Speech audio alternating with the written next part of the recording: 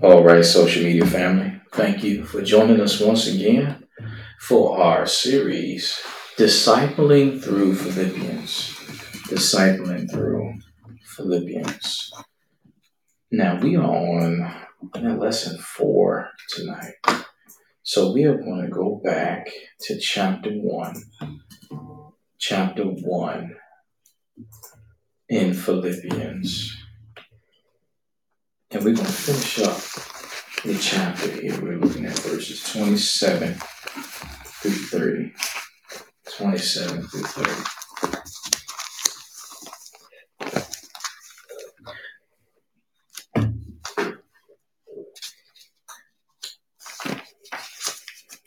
Philippians 1, 27 through 30.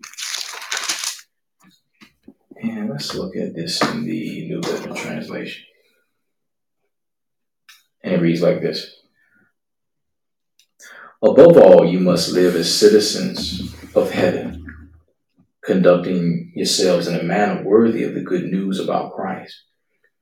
Then, whether I come and see you again or only hear about you, I will know that you are standing together with one spirit and one purpose, fighting together for the faith, which is the good news. Don't be intimidated in any way by your enemies. This will be a sign to them that they are going to be destroyed, but that you are going to be saved, even by God Himself. For you have been given not only the privilege of trusting in Christ, but also the privilege of suffering for Him. We are in this struggle together, and you have seen my struggle in the past, and you know that I'm still in the midst of it.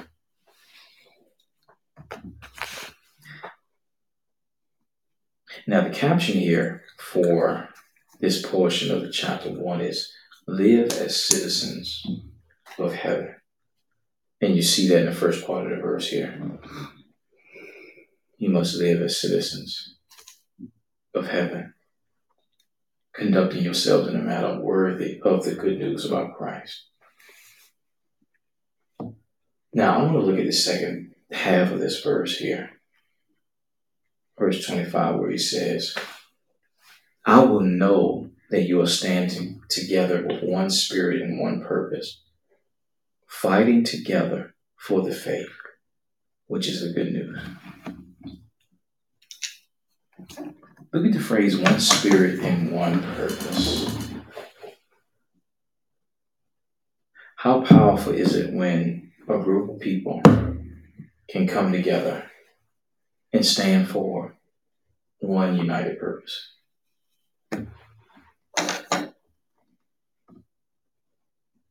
It's very powerful. It's like when we use the analogy of the open hand versus the fist. Now, with an open hand, you can slap somebody and it'll sting. It can really hurt, right? When you hit somebody with an open hand. But when you come together, when the digits, each individual finger comes together, you hit somebody, you can knock them out. You're going to do some damage. Right. Yeah. So the impact is increased with unity. This is what I'm seeing here.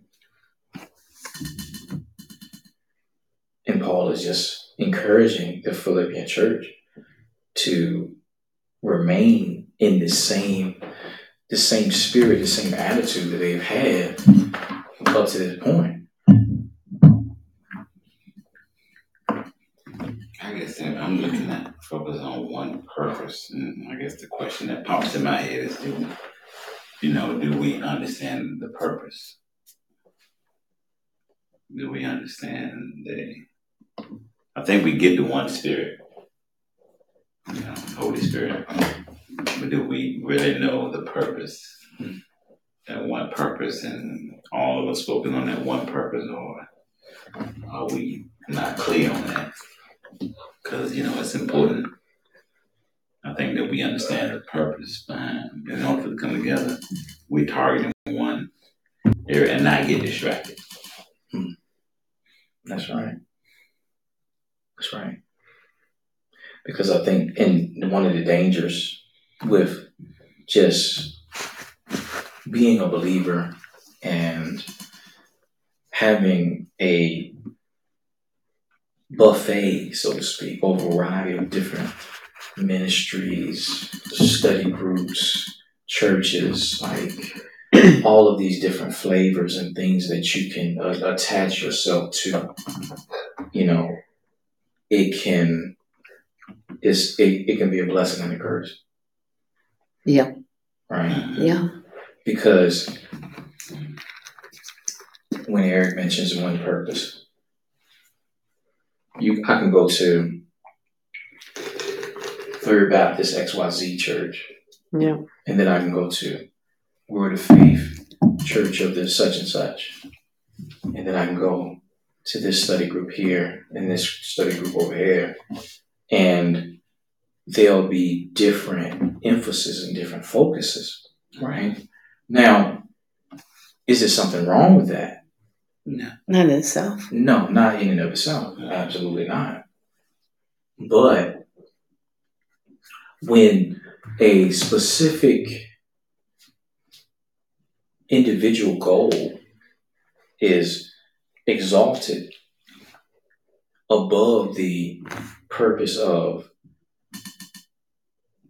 saving souls, discipling believers, worshiping God,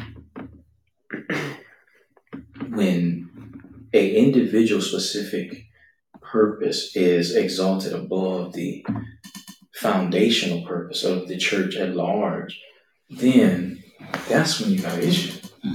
Right? Yeah. That's true. It's really easy to get distracted too. Mom and I both had went to a church a long while ago, and it started out really good. And the minister, he would minister, he would preach. His sermon all biblically based. He'd even get some of the youth to come up. Sometimes we would do like analogies. His sermons were very interactive. But my mom and I both noticed through the years, within like a 2, 3, maybe 4-year period, it started wavering over toward or leaning toward a vision he had for the community. Now, I believe he had good intentions. See, that's what I'm saying. It's so easy to, get distracted. Go ahead, Mom. You were just saying that became more of the focus than the actual preaching of the gospel. And it was, it was more. You look vision. around and I have a vision. I need this vision. Who's with me? And it was becoming less and less. And it was under the guise of kind of opening the gates so God's Spirit could come in. But we were like, we would study the word more. It was the same thing. We realized it's already here. And here and there to break the heavens up. Yeah. Open the gates. And now we realize. And it was so distracting instead of being on the goal, like we're saying, of loving one another and bringing other people into God's love to Jesus. Many people left because they go, it was a lot of hurting people. Where's the Great Commission to disciple and love people? It was it was more and more about that.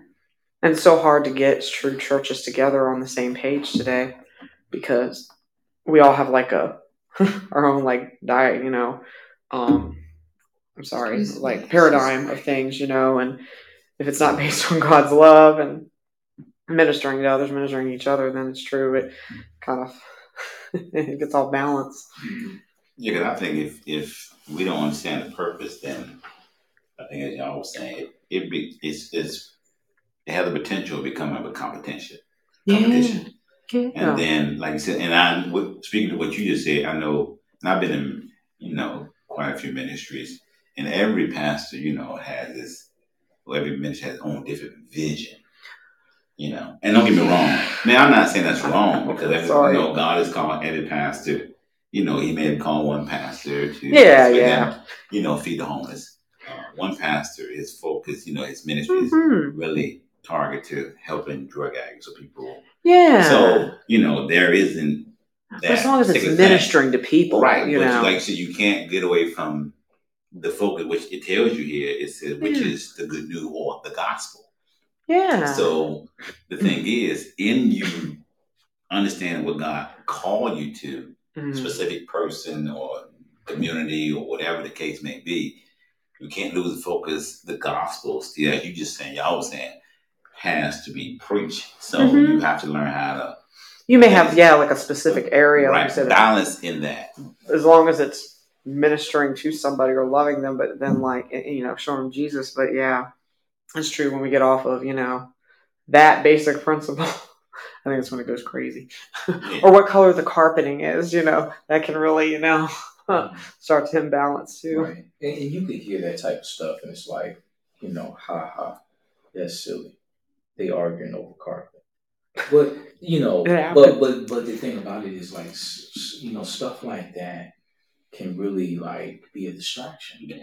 Right? Yeah. Just focusing on the temporal, these temporal, small, insignificant things, and taking your eyes off of what the real purpose is.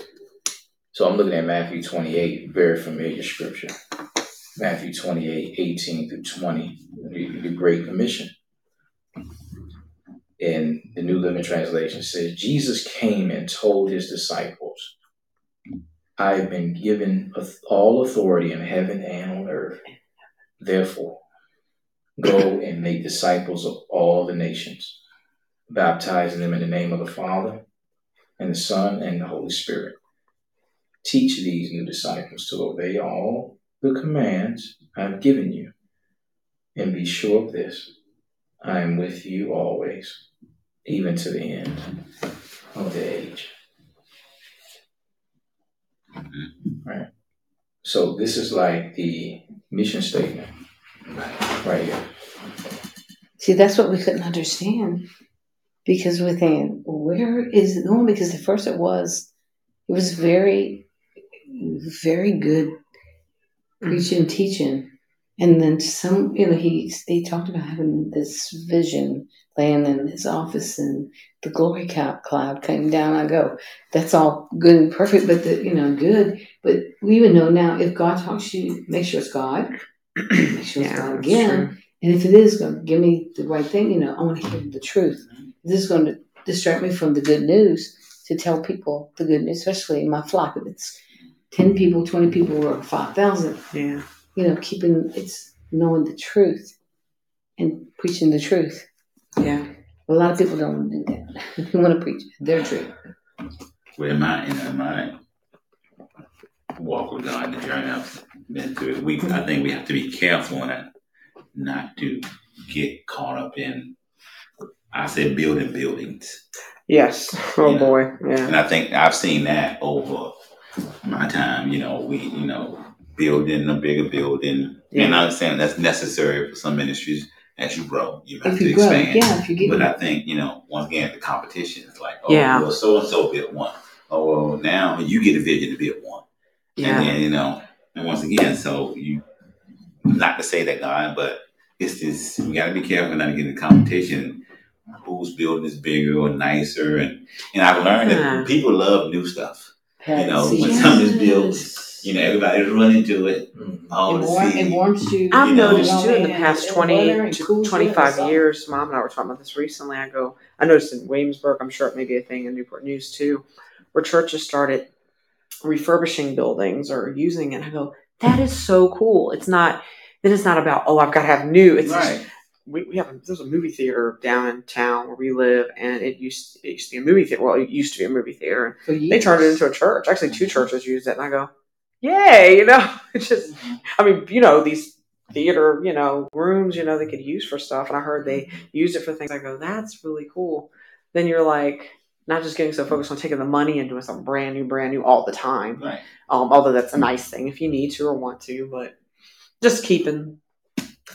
Right. Even with that, like I said, people just love when something is new and it's expansion, and people run to it. And it's like, and then I've heard pastors think that if I build something new and bigger, then that's going to bring more people. And I'm saying that shouldn't be the focus. The building is not going to get people saved. It is the gospel, as we're talking about here, is going to get people saved. So people may come, because people, like I said, we love new stuff. Just come and check it out, see how it looks, But after once again, Right. If the gospel's not being preached Yeah. after something What's the wears draw? off for a while, Yeah. we know how you get a new toy. It's like, oh, a child gets a new toy, he play with it. My grandson, he play with it. Then once he gets old, the next new thing, he goes to the next new thing. Yeah. And so, Or they don't have the new thing and they go back to the old. It's like a little child. They're playing with the new thing for a while, and they next thing you know, they're in the kitchen. They pulled open the cabinets and they pulled out the bowls and a wood spoon and pat pat pat, or they're building stuff. Got one of those around, right? Yeah, Got a few of them. Wrapping paper and the bubble wrap. Right. I just paid $400 for this Exactly. Nintendo Switch, man. And you playing with bubble wrap, So- right? But see, see that, and when you were talking like that, about the building, and I'm like, Yeah. If the building itself is the attraction, right. then what's gonna keep them there? Thank you. Yeah, that's a good point. Right? Then you got to keep giving gift cards and cookies if we give them for them to come back, and it don't have nothing to do with Jesus, the And gospel. and I've seen, to note that, I've seen so many youth leaders, and I've had them over me with so much passion. You knew they really had a heart for the youth. Love. And they would give, like I said, the gift cards. It's not that it's not good to do that, Right. but it was like, what about when that runs out? What do we do to keep them in? I've been a youth leader. It's like something's got to be there, some substance to keep them. Right. Yeah. Because I was part of a ministry where, in order to get people to come to Bible study, it was like, well, we gonna feed them, and I'm saying, okay, ain't nothing wrong with that, but if we're doing that just to get them to come, Yeah. What's going to happen when you stop feeding them? exactly. Yeah. So that's the point. So if they don't have a hunger for the word, then, like And said, it's like showing the love too. It's like Bob and I have been actually in a parade a couple of times in Williamsburg, and we would think about this, and it proved it where the heart wasn't there. I mean, it wanted to be, in the ministry and stuff. The different people heading it up. The lady who headed it up, I knew. She had a food bank. That's how much she loved people. She was like that. But we had T-shirts made, one of them, and it was "Created to Love, Called to Serve," or he would know us by our love. That was the scripture on it. And after the parade was over, everybody went their own ways. It was just, you could tell it was very cliquey, like a clique. And I go, how we've had a parade for Jesus? How, but we're not treating each other like Jesus, wants us to. Yeah, sad. So now I guess the question is, how do we maintain and celebrate our individuality and individual flavors as believers and flocks of believers while maintaining the foundational purpose of spreading the gospel and being an example of the gospel and discipling people? Excuse me. Because I don't want to for the message to be sent that that it's bad for different ministries or study groups, churches to have different focuses, right. right? Because I believe honestly that's God breathed, and you can go to 1 Corinthians 12. It talks about the gifts of the Spirit and how their administrations are, it's different based on the person, right? But it's the same Spirit is the one that's operating, that is empowering the gift. It's just coming out of different vessels. Yeah. Right? So it's just like, let's look at it like we look at the armed forces. That's a good one, good example, yeah. Right? You got different branches of the military, but you got one commander in chief. Yeah.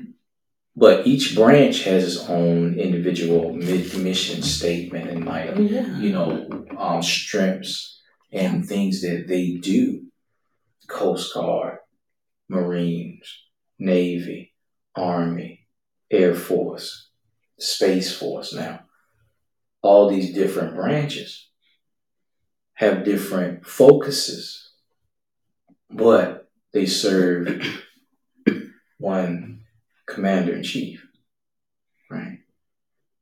Well, the scripture even, backs it up, what it says. Corinthians, many members in the body, the church, the body has many parts, but they all come together for one Yeah. purpose, and so it gives that. But what we talked about before is like if the arm decided to go off on its own, Right. it can't do anything, or even the eyes, it can't do anything without the other parts of the body.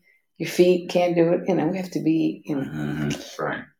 The feet can't say, Yeah. I'm not a part of the body because it's not the eye, all this. So he was saying that. I think Paul was saying that. So it's that, but we all come together for one purpose, just to And see, that's function. it, the one purpose. Yeah. What is the purpose? Mhm. The commission. And to love. That's what he's calling us, to love. And I think the way probably to consolidate it, and it doesn't mean it's an easy thing, but it's like the goal would be like we were talking about. It's like somebody may be, interested in people who've dealt drugs, or somebody may be interested in like youth. If we could get to a point where we're unified enough to like tag team, to be like, you know what? Oh, wow, I'm praying for you. You got that heart for that. Man, it'd be my cup of tea, but hey, I'm doing this. You got that area. I got this area. Like Newport News, for instance, would be like, yeah, I'm going to call my brother. Let's pray for each other. Yeah, we're going to keep seeking God. Maybe we should do this together, just like, working together. And number one, as we've always say here, comes back to relationship with God. It's like, God, where do you want me to be? Where do you want us to be? It's always about that. Let's go to 1 Corinthians 12. We brought that up, 1 Corinthians 12. We're going to start at verse 1. No, let's start at verse 4.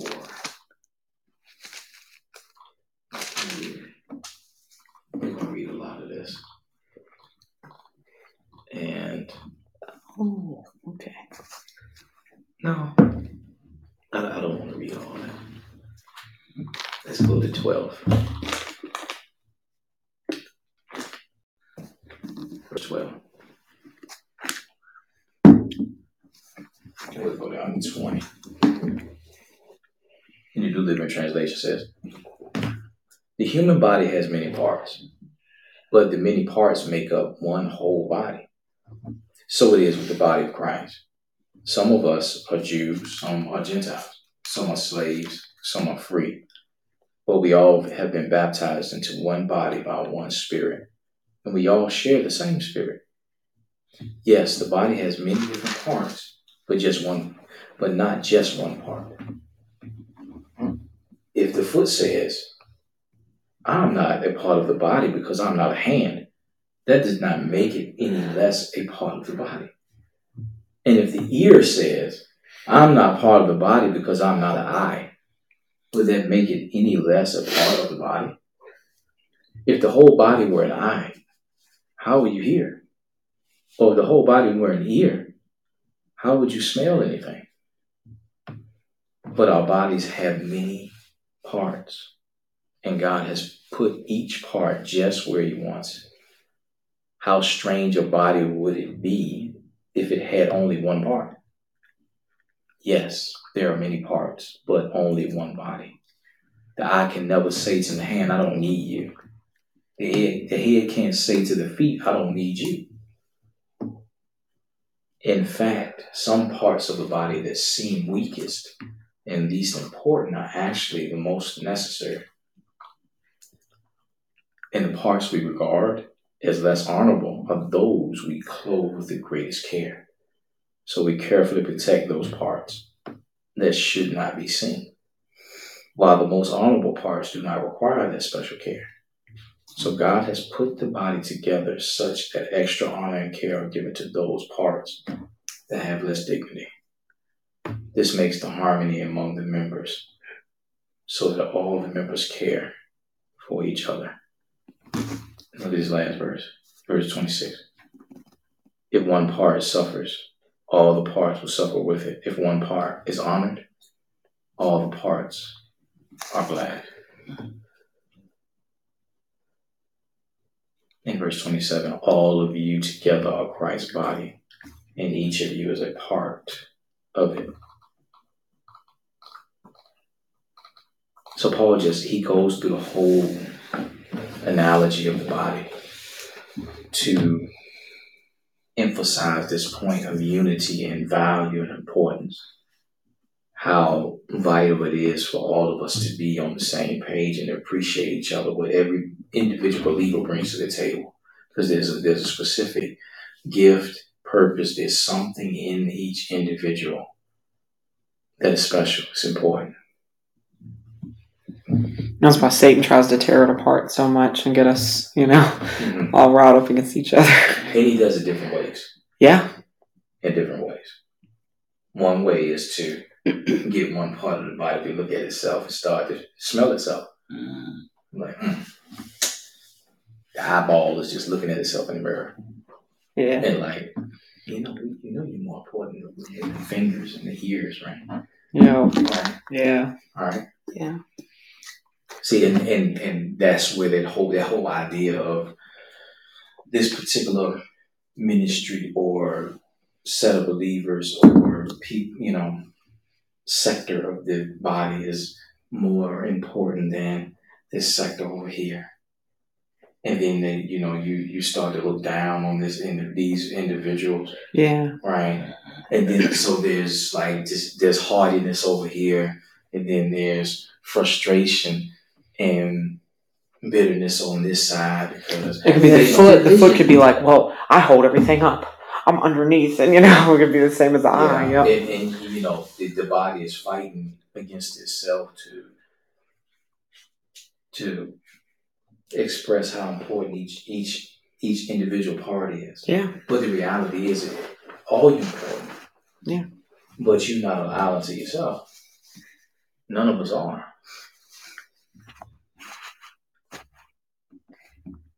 So when I'm looking at what Paul is saying in Philippians 1, the idea of standing together with one spirit, one purpose, is such a vital thing. And and that's why, like you said, the enemy fights unity so much. Because it spells doom for him. Yeah.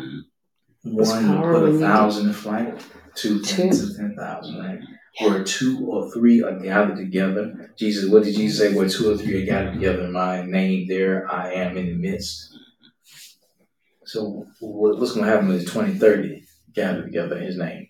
3, 400, 3, 4,000. A whole, body of people scattered across. Just think, he takes it serious. The enemy does saved us. One sends 1,000 running. It's like, there's 2. Oh no. Oh my gosh, there's 10. Yeah. We're doomed here. Yep. Unless he can try to sneak in and cause division. That's where we've had a lot of that around, especially in this country. I mean, I know, Yeah. That's what it is. Dividing. Mm-hmm.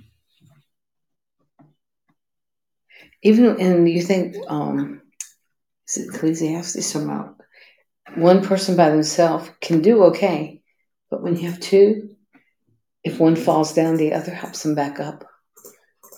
And even in that, Ecclesiastes says that. Ecclesiastes says 2 is better than 1. 2, yeah, that's what I was saying. It's like if one falls down, you have someone there. They go, here, let me help you back up. At least in that way, 2 are better than 1. And then you go 3 is when you're in unity and you're loving and you're seeking out, the truth to God. That's what I said. My biggest thing has been going, I want to know the truth. I don't want to be deceived. Right. And he'll answer that prayer. He loves to answer our prayer. I like it. I've been hearing this over and over and over. Even through Andrew, little minutes and stuff, and different ones too with the ministry. God keeps his promises. When you have hope, then you can have unity because you start believing, hoping in each other and you get strength there. That's another way to look at it too, is having hope in something. Do I believe? I hope I do.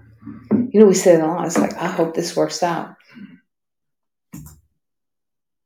And I think, I see it still now, man. I think it's more, you have individual believers saying, I don't I don't need, the church, or I don't need to be in ministry, but do this by myself. I see a lot of that now, individuality, just because, and it comes from a lot of church hurt in some cases. Yeah. Or they've heard. So I And do through the pandemic, understand. think about it, how, Brad. I do understand why some people do it, because I'm not going to be naive and say, well, okay, I don't understand. Yeah, there's been church hurt.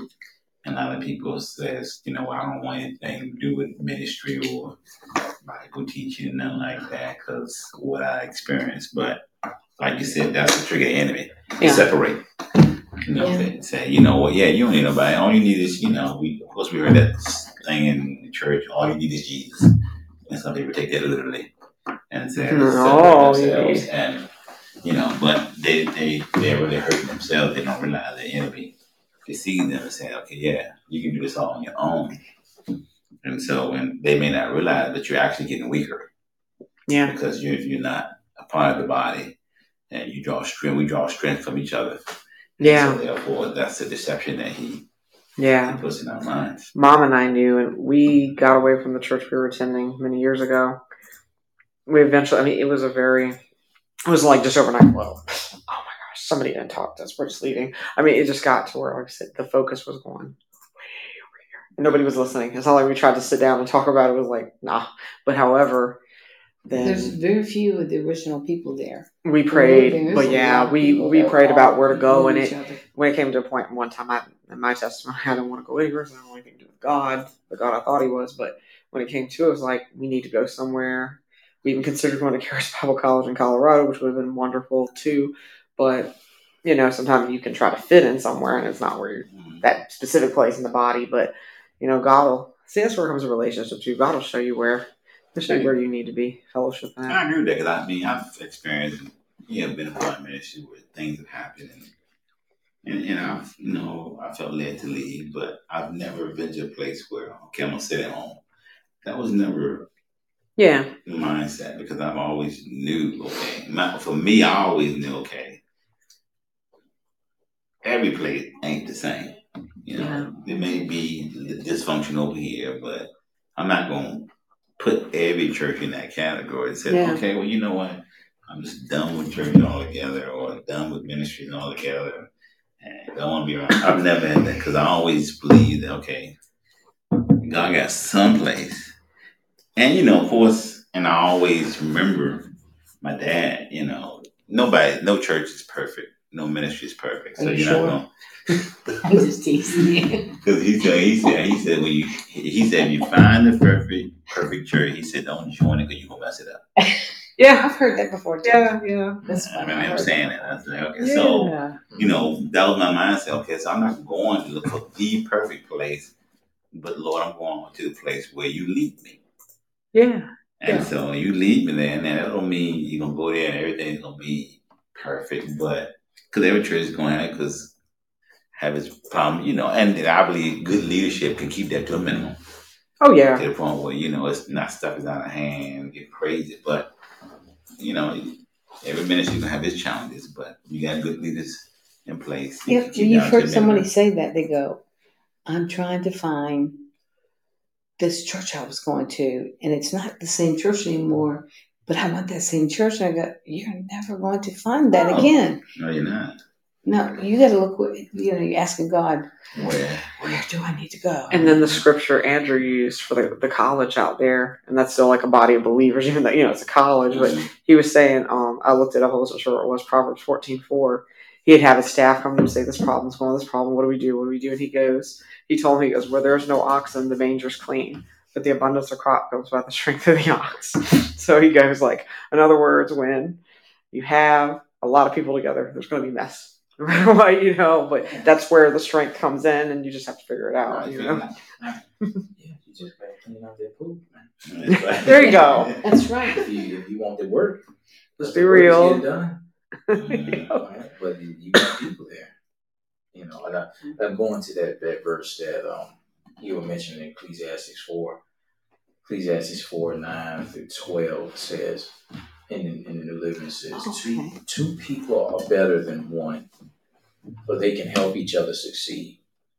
if one person fails, the other can reach out and help. But someone who falls alone is in real trouble. Likewise, two people laying close together can keep each other warm, but how can one be warm alone? A person standing alone can be attacked and defeated, but two can stand back to back and conquer. Three are even better, for a triple braided cord is not even easily broken. See, unity. Unity. And Hebrews 10,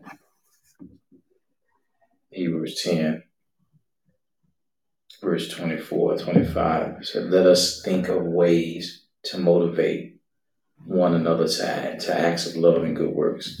And let us not neglect our meeting together as some people do, but encourage one another, especially now that the day of his return is drawing near. Now, Paul said that 2,000 years ago. How much more true is it today? It is. Mm-hmm. Yeah. But we seem to be doing this versus this. And that's true too, where we have a perception sometimes of what coming together. So it's one of the different, thinking differently. We've talked to some of our former church members from a couple of churches we went to, and sweet as can be, we'll see them in Walmart or something, and they'll either still be going to the same church or they'll be going somewhere else, and they're like, oh, well, where do you go? And we're like, we go to this Bible study, but it's technically a church called Grace and Faith Fellowship. We kind of explain a little bit. It would be, well, where do you go to church? It does it because it's like this. This is the church, is the steeple. Open the door and see all the people thing. Like if you don't go to like a churchy church, like you're not considered, and then the scripture is taken, and like I said, the paradigm, it's, you're not really, it's considered we're not really getting together. I'm like, we're sitting here teaching each other under the guidance of a main person, i.e., Julius usually, and we're talking about the word of God, and then we're praying for each other after. I'm like, the only thing we don't really do is sing. That's about it. But, I'm like, I think that's not forsaking yourself, to assemble, but it's just not considered that, a lot. Right. Right. And the thing about it is, too, is like if the church and the steeple where the people are is the church, then are there any churches in China or in North Korea? There you go, yeah. In Iran. So Yeah, there's no churches there either, right? Yeah, because you can't go to the First Baptist Church Jefferson Avenue in Beijing, right? Or in Iran somewhere. But you're not going to tell me there ain't churches there. Right. Huh. We don't even know the meaning of. But see, and that's the thing. It's like, people get real, been out of shape. Yeah, it's an old saying. What does a body of believers really look like? What is a church? But the thing, it's not the building. Mm-hmm. It's not the building. Now, we are in a position in this country where bodies of believers are blessed enough to get a building and actually meet together in a building, but everybody doesn't have that same ability. And Brother David said something. He says, don't forget about the virtual world either that connects you also, right? There's a corporate anointing also in person too, right? So the word can travel beyond the church and the steeple. If you can't get to a place during like the pandemic, right? What was it? Ashley and Carly Teradez, they did a live every day interactive with their ministry, Teradez Ministries. Mom and I got on there a few times, like every day we'd watch it, like not religiously, but the term, we would do it faithfully every day. And, there were things going on. Crazy Bible study. They're trying to make sure you type on there your prayer request or you amen and they get back with you. Yep. It's power in that call too. and pray, if you need prayer. Right. So, and see, and even in that's something we can use to try to create conflict, friction between believers. Of course. Because if you don't go to First Baptist such and such, or Presbyterian such and such, and you not going to church, And it's just like, why is that even something that we are going to argue about? For what? Yeah. Because the bottom line is like, look, if you have a body of believers that you connected to, and you guys are loving on each other, and y'all growing in the word, and you're trying to develop and walk together, grow in discipleship, ain't that what Jesus was talking about? Yeah. Right?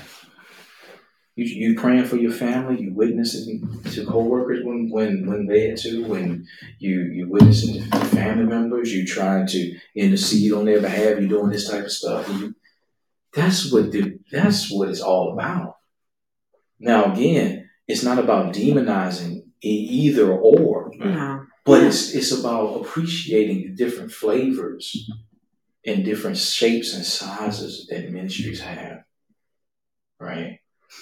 And honoring that instead of, being either scoring in it or being jealous. Because where envy and strife is, there's a Confusion and every evil work. And that's why the enemy tries to stir up that division, and because unity it spells doom for him. And again, it comes to relationship. It's where God, you go to him where he wants you. Because I love our intimate gathering here. But I was telling Mom, and she remembered I had a friend she's a friend now, but she's a coworker. And she went to a traditional, I think like a Baptist church, beautiful, nice church. And, even though I've had bad experiences myself as being in a bigger body of believers, like, she loved her church and I loved it. I mean, she really, until she got married, she was there. Her husband that she ended up marrying, he lived in a different part. I think he lived in Hampton. She lived down where we live, but she didn't go in his church, which was good. But she talked about they discipled her there. You could tell her heart was connected. She had a dance team. She was in everything. And I go, that's how it's supposed to be. But that's where she needed to be. And I go, we got to really ask God. It comes down to where do you want me? Where do I fit? And like I said, I mean, I've seen things where also I've heard this word, we can't become content. Whatever ministry, there should be growth. Yeah. You see what I'm saying? Because I've heard people like, well, okay, well, I got my 20 people and I'm good. Well, that don't make any sense. Because, God wants us to continue to grow. Now, doesn't mean, you're going to grow to, some pastors grow to 10,000. Some you may grow, from 10 to 30, 30 to 50, whatever. But I'm saying, just say, okay, 25, that's enough. Yeah. Because that means you leave no more room for nobody else to come in. What if somebody else, when you God leaves somebody? Yeah. What do you mean? You're not going to do 26? Really? So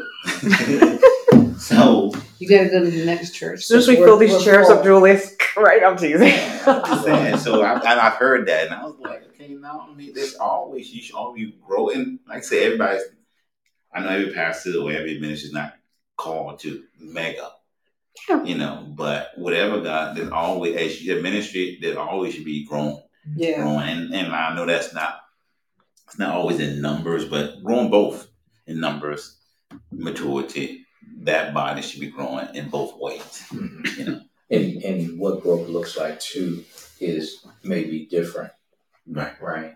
Because you got, one place that is a hub like mega church, then they can grow from 5,000 to 7,500 to 10,000, all under this one umbrella. But a smaller ministry, can they still grow and stay small? Yeah, but it's just gonna look different. Yeah. Because you can have a small church, small ministry that's 12 people. It can grow to 20 and then split to 10, 2 groups of 10. Okay. But it started with that 12. And then you got those 2 groups of 10, they grow to 20. And they split to 2 groups of 10. And then there's this, once it gets to a certain place, certain capacity, then a leader out of that group is identified and they lead. Now, isn't that what Jesus did? How many he saw with? I was what? Huh? Started with 12, right? Yep. And how big is it now? That's true. I think it's a good idea in churches. Somebody came up with it one day, I guess, but where I would see it in other sister churches and maybe even our own, when they'd have cell groups or like discipleship groups instead of just like on Sunday fitting together like 100 people. It would be like 12, or whether they doled it out. This is a assigned thing by A to Z or A to H or whatever, or go to the one you feel led. Right. The different ones in the church would rise up and they'd hold it in their homes. I go, that was a good idea. Yeah. Tried to keep it, make it intimate. Yeah, keep it intimate, right? Right, because there's just certain things that you don't get from a setting like this that you're not going to get in the big gathering. Yeah. Right, because there's pros and cons both ways. Yeah. Right. But if you sitting in a big congregation, 300, 400, 500 people, it's easy to hide. Yeah, it is. It's easy to hide or get lost. Mm-hmm. Stained glass masquerade. Yeah, it's like Right. I'm good. Yeah, And nobody really gets to know you or get to experience your gifting, what you bring to the table. Yeah. Because everybody's sitting listening to the set man on Sunday, getting their word, and then go about your business. So everybody's like, it's like, a little bunch of birds with their mouth open. He throw out seed to everybody. You eat your seed and then you go home. Right? But nobody gets to experience what you bring into the table. Right, that's true. You praying for so and so. Right? You sharing your heart with an XYZ person.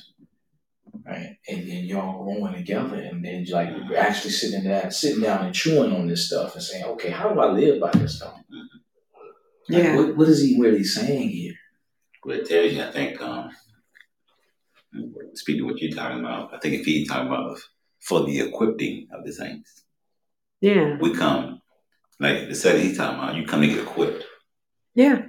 So you say you go out, and minister to people you come in contact with on a daily basis or whatever the case may be. Yeah. So that setting is to be equipped. From the past, like you said, you get seen, but you being equipped, and then like you said, when you get in a more intimate setting, you being more equipped. I remembered, and even more finite. Right, finite. I agree with the word. Yeah. Just right, fine tuning in. It's like okay, understanding who you are, your identity, and going out and minister, winning souls for Christ, whatever the case may God's doing through you. But you've been equipped, and so you understand. I'm coming here to get equipped. To the pastor speaks a word. Understand? I need to take it outside. Take it out, right? Yeah, walk with it. Right. Work it at our jobs or our family and everything. Yeah, I was telling Mom recently. I said I remembered one of our ministers we were under, the pastor's wife. She would minister like once a month at our church, and she really got deep into the word. It was so good. She was really good teacher. And I miss that. I enjoyed that part of our church she's very doing much. Her and she didn't want to hurry. But she would break down a whole chapter of the Bible and just boom, boom, one of her it was great. Daughters says, and I remember, even in the youth group, one of the daughters would go, "Oh, great, Mom's preaching today." I'm thinking, to me, I was always this way. It's never changed. I go, I don't want to leave. Tell me some more. I loved it, and the only problem about it for me wasn't a problem. I told Mom, I said, I would have such a hard time. This is before I knew about this kind of setting. I would never interrupt a service. Okay, never ever. But just in my mind and heart, I don't want to go, Pastor so-and-so. And then this scripture, I wanted to interact. That's how deep she got. And then I go, this kind of thing exists. That's great. I wasn't wrong to have that desire, but, to never interrupt. But it was amazing, She's a very, very good. She taught well, too. It was good stuff. We remember back to it. Yeah. It was very good. She had a gifting to be able to teach. And she didn't mind breaking it down. I learned I learned the difference between It's just not, as a I'm getting hungry. sidebar I'm going to go. being Yeah, I would say this. yeah. Go eat. Yeah. I'm going to stay here. We're a Feast. servant, where Jesus called us servants, but he called us friends. And John, she broke that down one day and explained, like, she went into history and found out what that meant, all this stuff. And I'm like, so that's what it means. Just sitting there, but that kind of thing, it's cool. Mhm. Let's look at verse 28 in Philippians. All right.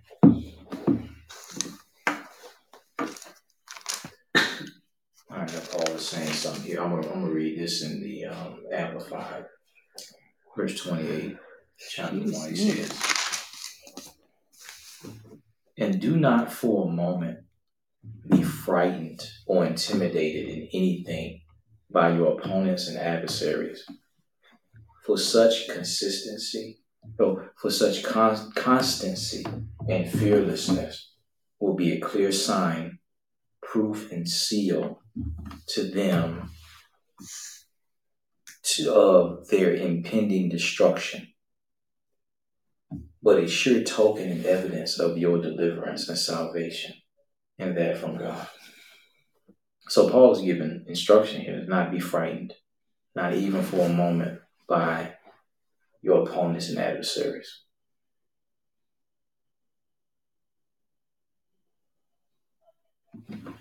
And he's talking about here how your ability to maintain confidence, to see the end from the beginning, how it is a clear sign that your enemies, your adversaries, their fate is doomed. They will lose. Now, let's look at opponents and adversaries here. What is he talking about? Who is he talking about? Well, I know he's talking about persecution. And of course, that would be, enemy, of course, the enemy uses people, to come against, the gospel, to attack you. What do you have on this numbers to say? To be said over again. It's a loud house set up. Verse. Contrary to oppose. Right.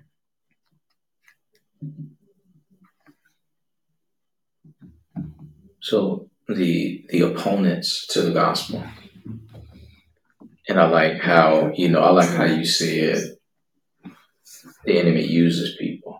That's exactly what he does. He uses them. Right. And and all of us, if we're being honest, the enemy has used us to hurt people too. Right. Right. Yep. Did that. That's what he do. But the focus is not on, and see, the challenge for us is to not get focused on the flesh, but the spirit behind what's motivating the individuals to oppose the gospel. And again, persecution looks a whole lot different here than it does in some foreign countries. It's a whole lot different here, because persecution with us is somebody like whispering and spreading little gossip about us being Bible thumpers, right? Stuff like that. It's really social stuff. Yeah, it's the same spirit behind it, but our laws protect us here versus someone can't just kill us. They can just gossip and look at us mean, versus I keep they saying kill that. them in I another said, country. in our country, we've taken love and hate and put it really low. I love ice cream. I hate ice cream. So people here in the West, they don't understand love and hate. And in other countries, when they say they hate you, they hate you. Oh, no. People don't hate like that. That's not what they mean. No, they hate. It's not, I hate ice cream. It's been, those two terms have been, watered down. Mm-hmm. Love is a I've been telling her it's something that it's a revelation that's come. I know it's got to be God because I said, perfect love casts out fear. And there's some fear things she's dealt with, and everybody deals with a fear sometime. But it said perfect love casts out fear. It's like the thing with love and fear. Love, perfect love casts out fear. And I told her, said, if fear can drive something away, love can bring it back because love is more powerful. If love can chase fear away, it's when it's gone, then whatever's been driven, if somebody's scared of something, the love can be, draw them back. I told her, I said, just think, perfect love. Yes. You're fearing something, and the perfect love will change it where you're not afraid anymore, and it'll draw you back, especially drawing you back to like, I don't have to be afraid of God, like her. God's not going to kill me. He's not going to send me to hell. He's not going to do this. He's actually good. So it's the love and hate. And he never screamed or yelled at me when I was in a bar. I'll tell you that much. Opposing. Love and hate are opposing each other. He was like, yeah, she don't want to be here, but I'm just going to, sit here till she talks to me. It's cool. We were talking about the last night, letting we all get in our flesh. We all have these flesh moments. And I said, say the same thing. With you can be angry at God and you're just beating on him, screaming at him, going, I hate you. Why did you let this happen to me? And he's waiting for you to calm down so he can tell you, I didn't do anything to you. I'm trying to help you. I love you, and anything I can do, if you'll trust me, I will work and fix this. That hasn't gone off too far on the part, but opposing and adversaries is still is to do with that. I'm sorry. I might have went on a rabbit track. But I mean, because the scripture says we wrestle not against flesh and blood. Right? Yeah. And that, and that's something that I know I and many of us have to kind of remind ourselves, right? We not dealing with this. Yeah. Yes. Right, but it becomes difficult when it's the same flesh in your face that's challenging you or pushing those buttons. Yeah. But the thing about it is, the scripture says what it says. We wrestle not against flesh and blood. Right? You have to remember that. So in that, in having that understanding, it can allow us to say, okay, all right, even though this situation, this persecution, this adversity is pushing me, Lord, help me to respond the way you want me to respond. That help me to respond in a way that I'm still walking the fruit of the Spirit.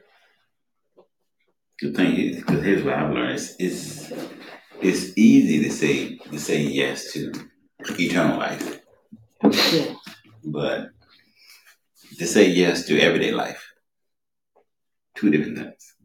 You're feeling all good. Everybody wants, right? Oh, you want eternal life? Yes, I do. Next morning, all the stuff hits. When we talk about eternal life, we talk about, okay, everybody want to go to heaven. Yeah. But when he tells you say yes to everyday life, I'm not sure if I want to do that. Yes. Like he said, man, you messing with this, and the challenges of relationships in your marriage, and on your job, with your kids, and driving down the road. Somebody cut you off. I'm sure, and I've never been married yet, but I'm sure, like when you say yes on your wedding day, oh yes.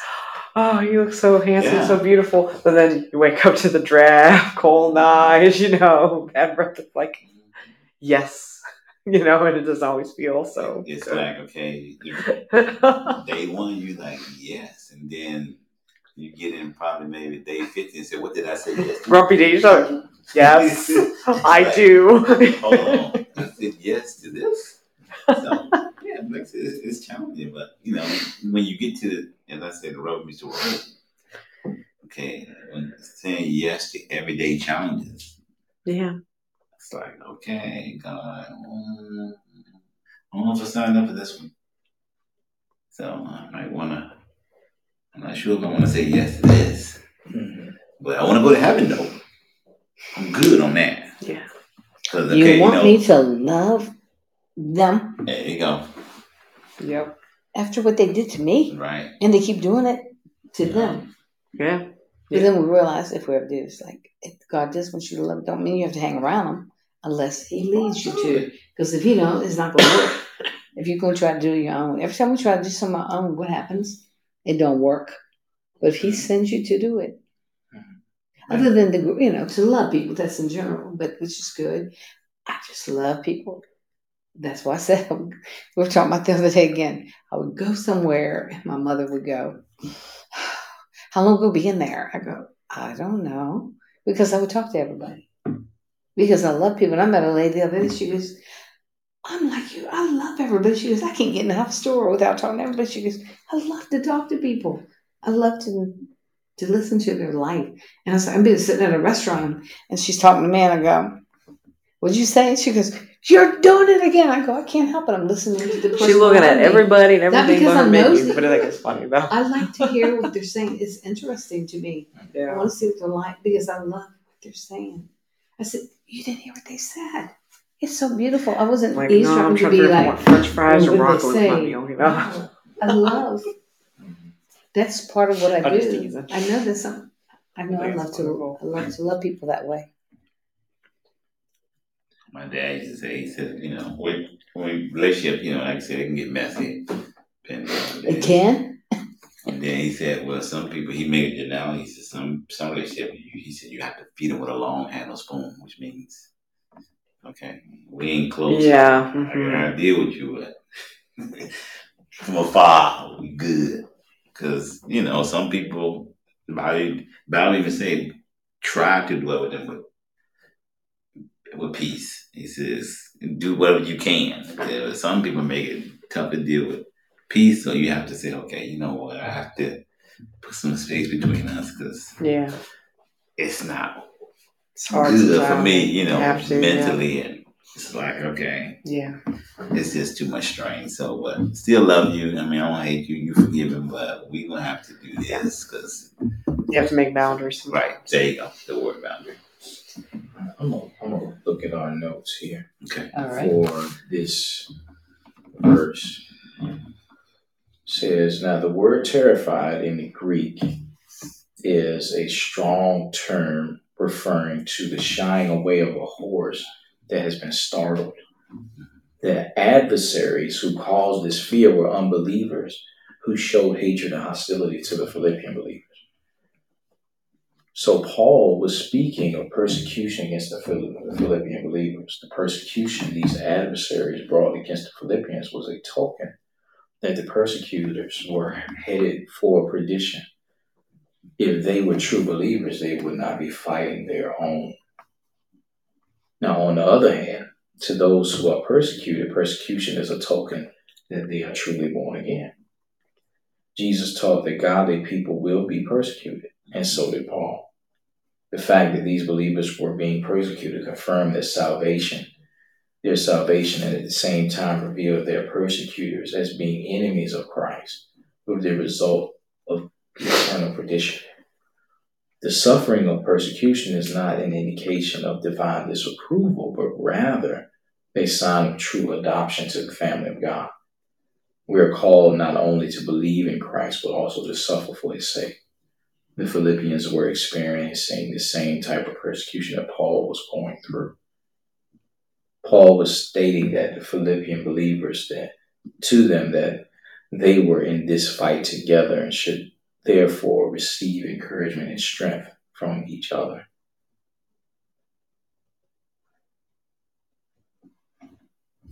So the whole idea of persecution and how it is a token of your salvation. Because think about it. If you go into a dark room, if you add more darkness to it, can you tell?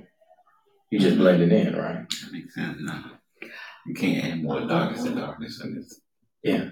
So you just blend it in. Yeah. So if an individual is dark, you have a dark light, you add it to a dark room, it blends in. Yep. You take light into a dark room. What does it do? Expose things. It exposes stuff. Mm-hmm. Nobody wants to be exposed. Right. Or people don't. Sometimes don't like to be exposed. So when there's a whole lot of like just evil activity, things that are just not right going on, and you being a believer, not somebody who's trying to check everybody, beat everybody over the head with the Bible, but you just walking in the fruit of the Spirit. You being that light is going to attract some response. Some individuals who are soft-hearted, you'll attract them towards the gospel because they'll see something in you. They'll say, "Hey, you know what? What ministry you a part of? Don't you say you pray? You read the word? What type of Bible app you use?" Yeah. The scripture says, "Taste and see that the Lord is good." If you got good fruit, people gonna want to taste. Right. Those who are soft-hearted, but then you're gonna have the opposite. Individuals who are the adversaries to the gospel, like Paul is talking about here. Yeah. Then you're gonna get the opposite response. Yep. Because your light, you just being who you are, is triggering. Religious skeptics. They trigger. We trigger them a lot. Mm-hmm. Like the one that keeps sneaking on. The one that keeps, texting him while you're He front said he won't show up tonight. So I don't have to worry about it. We scared him away and it was done. Yeah, there you go. He got kind of. He couldn't handle it anymore. The fire got too. He was in the room, Eric. Yeah, but he was too hot last night. That's the thing. See, unity last night. Yeah, and that's it. Can't Right. stand the unity. Because when you talk about the unmerited favor of God, you talk about the reality that we in and of ourselves, we don't bring anything to the table in regards to our salvation. It's all Him. It's all what Christ did. Yeah. All we're doing is responding. Right. Like I just kind of got the image. Now, when somebody invites you to a dinner and with all expenses paid, when you call up to confirm your reservation, do you go around telling people how much you did to earn that dinner? Do you talk about how hard of a work it was to labor to call to confirm your reservation? No. You tell them how easy it was. I just picked the phone and called. They said, Like, wow, yeah, I used my app and I did this, and that was nice. Right? "This is nice dinner. Can't wait." But see, the works righteousness perspective tries to get us to take pride in the reality that we picked up the phone and accepted the reservation. Mm-hmm. Yep. But Christ is the one who did everything. Yeah. We didn't do nothing. All we did is say yes. So He get the glory, not us. Yep. Everything was said. We just get the benefits. Every testimony you hear, true. It's not like you hear somebody, like the person off the street that came into church and they heard the message and they came to Jesus. They always talk about how wonderful it was. It's never, oh, I chose to go in that church that day and I did this. It's, I just really was having a down day. I said, let me give church a chance. And they go in and it's, oh, wow. It's like the minister was talking just to me, and I went up and I was crying. It's all God, true testimony. I was backing up. Excuse me. And see, we looking at that last verse where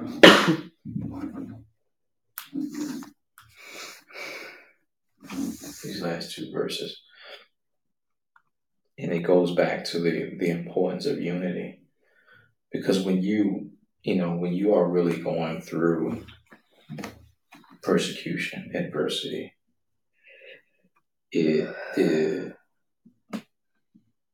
temptation to become faint and to become weary and quit. It increases because the pressure is increasing. But when you are together in unity with others who know the struggle, you can draw strength from each other. And again, this just goes back to why, the opposition, the enemy tries to separate. Because he knows what unity looks like. Power and numbers. And the strength that's there. I look what 29 says, and I was just kind of fully, it says, well, I read it from the New Living, it says, well, you have been given not only the privilege of trusting in Jesus, but also the privilege of suffering for him. So I can embrace the privilege of trusting. Okay. But then, we don't talk about the privilege of suffering. You think about it, it's a privilege to do that. It's like, wait a minute.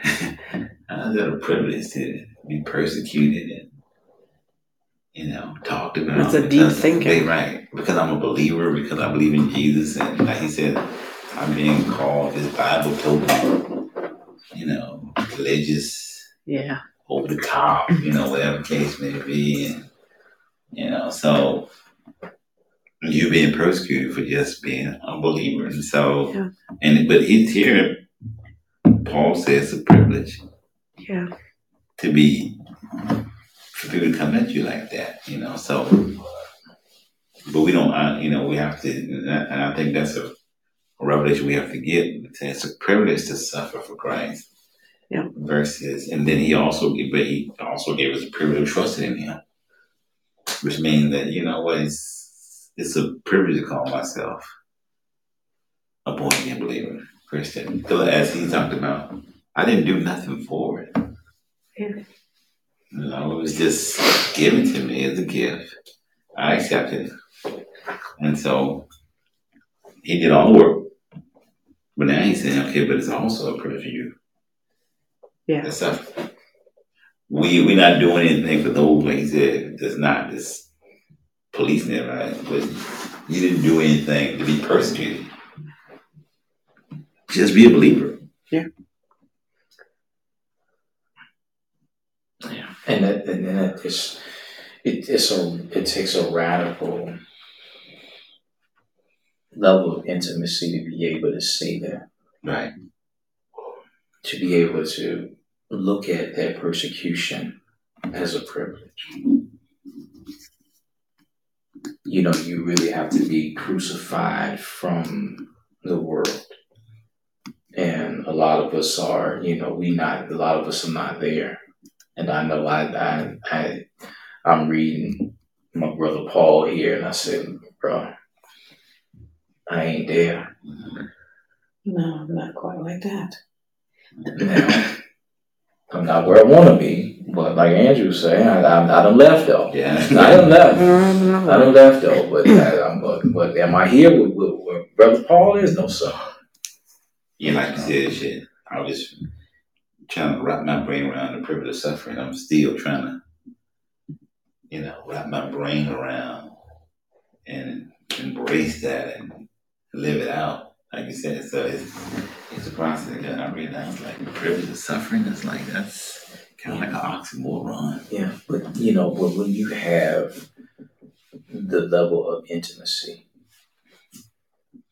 that Paul did, and the disciples did, John did, you can say that, right? Because of the level of intimacy you have with your Lord.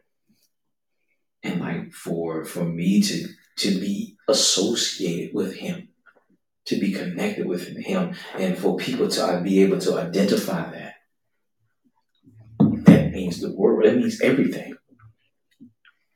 So I don't give a rip what y'all talking about, what you do to me, because I am connected with him. And see, and that's a level of intimacy that, it should be our aim and goal to grow to that place. Yeah. And I think this is one of the challenges that's unique for us as American Western believers is that we can believe easily initially, Right. Yes. right? Yeah. Because it don't really cost you nothing Right. to go to the front of your local church or a local church down the street and to make a profession for Christ and to get baptized.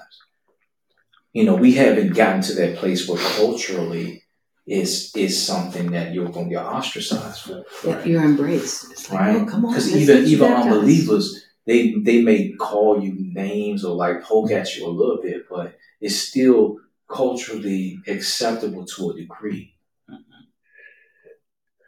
But imagine if your life was on the line Yeah. for making that profession. If you had to drive by the gallows to get to church, yeah. Right? How many of us would That's different. second think it? Right. Now, we can make true professions of faith here, yes. But the thing about it is, I think there's a lack of depth in understanding what we're really getting ourselves into. Not that it's a bad thing, but just the association with the person of Christ. Right. The cost that's with that. But once you start to walk that thing out, then you gonna get that the social persecution, those pressures, they're gonna come. It's gonna come. And the challenges that we have here is that you can be in a situation where you don't have to necessarily trust God for everything, so to speak. Now I use the little air quotey fingers because I know that that's not really true. But we have a lot of carnal resources and things that we can lean on to sustain us. Yeah. The jobs, the insurances. Yeah. Right. The accounts, the books, all of these self-help things, social services, all this types of stuff. Things that we can. There's always an option here. Yeah. Right. Another option, something else to fall back on. Yeah. But when these systems of the world begin to fail, are we going to be in a position where we still standing firm, believing God, in spite of what's going on? Just thinking about the healing part. In some countries, lots of them, they don't have a hospital or doctor on every corner. That's true. Yeah.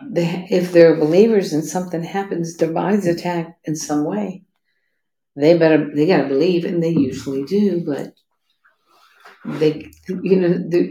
where's the medicine? There may not be any medicine to get, or it's some kind of home remedy which might work, but then they learn to adapt. But still, the born again ones who really, I know God can heal. They believe, and they see lots and lots of miracles and healings without any kind of medical intervention. They don't have the choice. They don't have the option. Yeah. It's do this. Of course, in some cases, do this or die.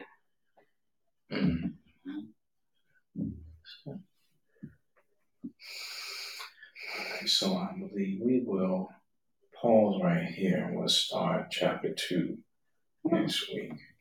It took us a whole 3 weeks to do that. Wait, was that 4 weeks? 4 weeks. What chapter? We're going too slow. We just can't help ourselves. We can't help ourselves. All right, social media family. Thank you for joining us. See you next week. Excuse me, I'm so sorry.